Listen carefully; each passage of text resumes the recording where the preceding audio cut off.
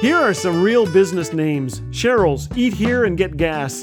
Then there's Frying Nemo, Fish and Chips, and Salmonella's Chicken Palace. Salmonella? Then there's Little Hope Cemetery.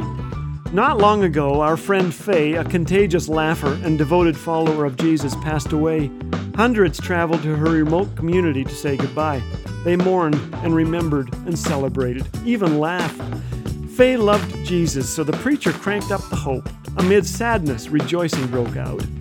1 Thessalonians 4 says that followers of Jesus do not mourn like those who have no hope. Jesus conquered death, and one day we will rise from it too. No one who loves Jesus is ever buried in Little Hope Cemetery. This is Laugh Again with Phil Callaway.